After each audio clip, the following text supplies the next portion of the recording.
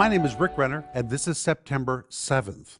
And our gem today is called A Balanced Self-Opinion.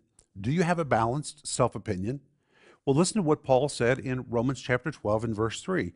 I warn everyone among you not to estimate and think of himself more highly than he ought to think. More highly is the Greek word huperphreneo.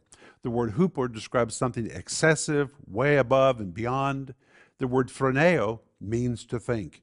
When you compound the two words together, it's a person who thinks too highly of themselves. Huper, it's way above and beyond. They have an exaggerated opinion of themselves and of their abilities.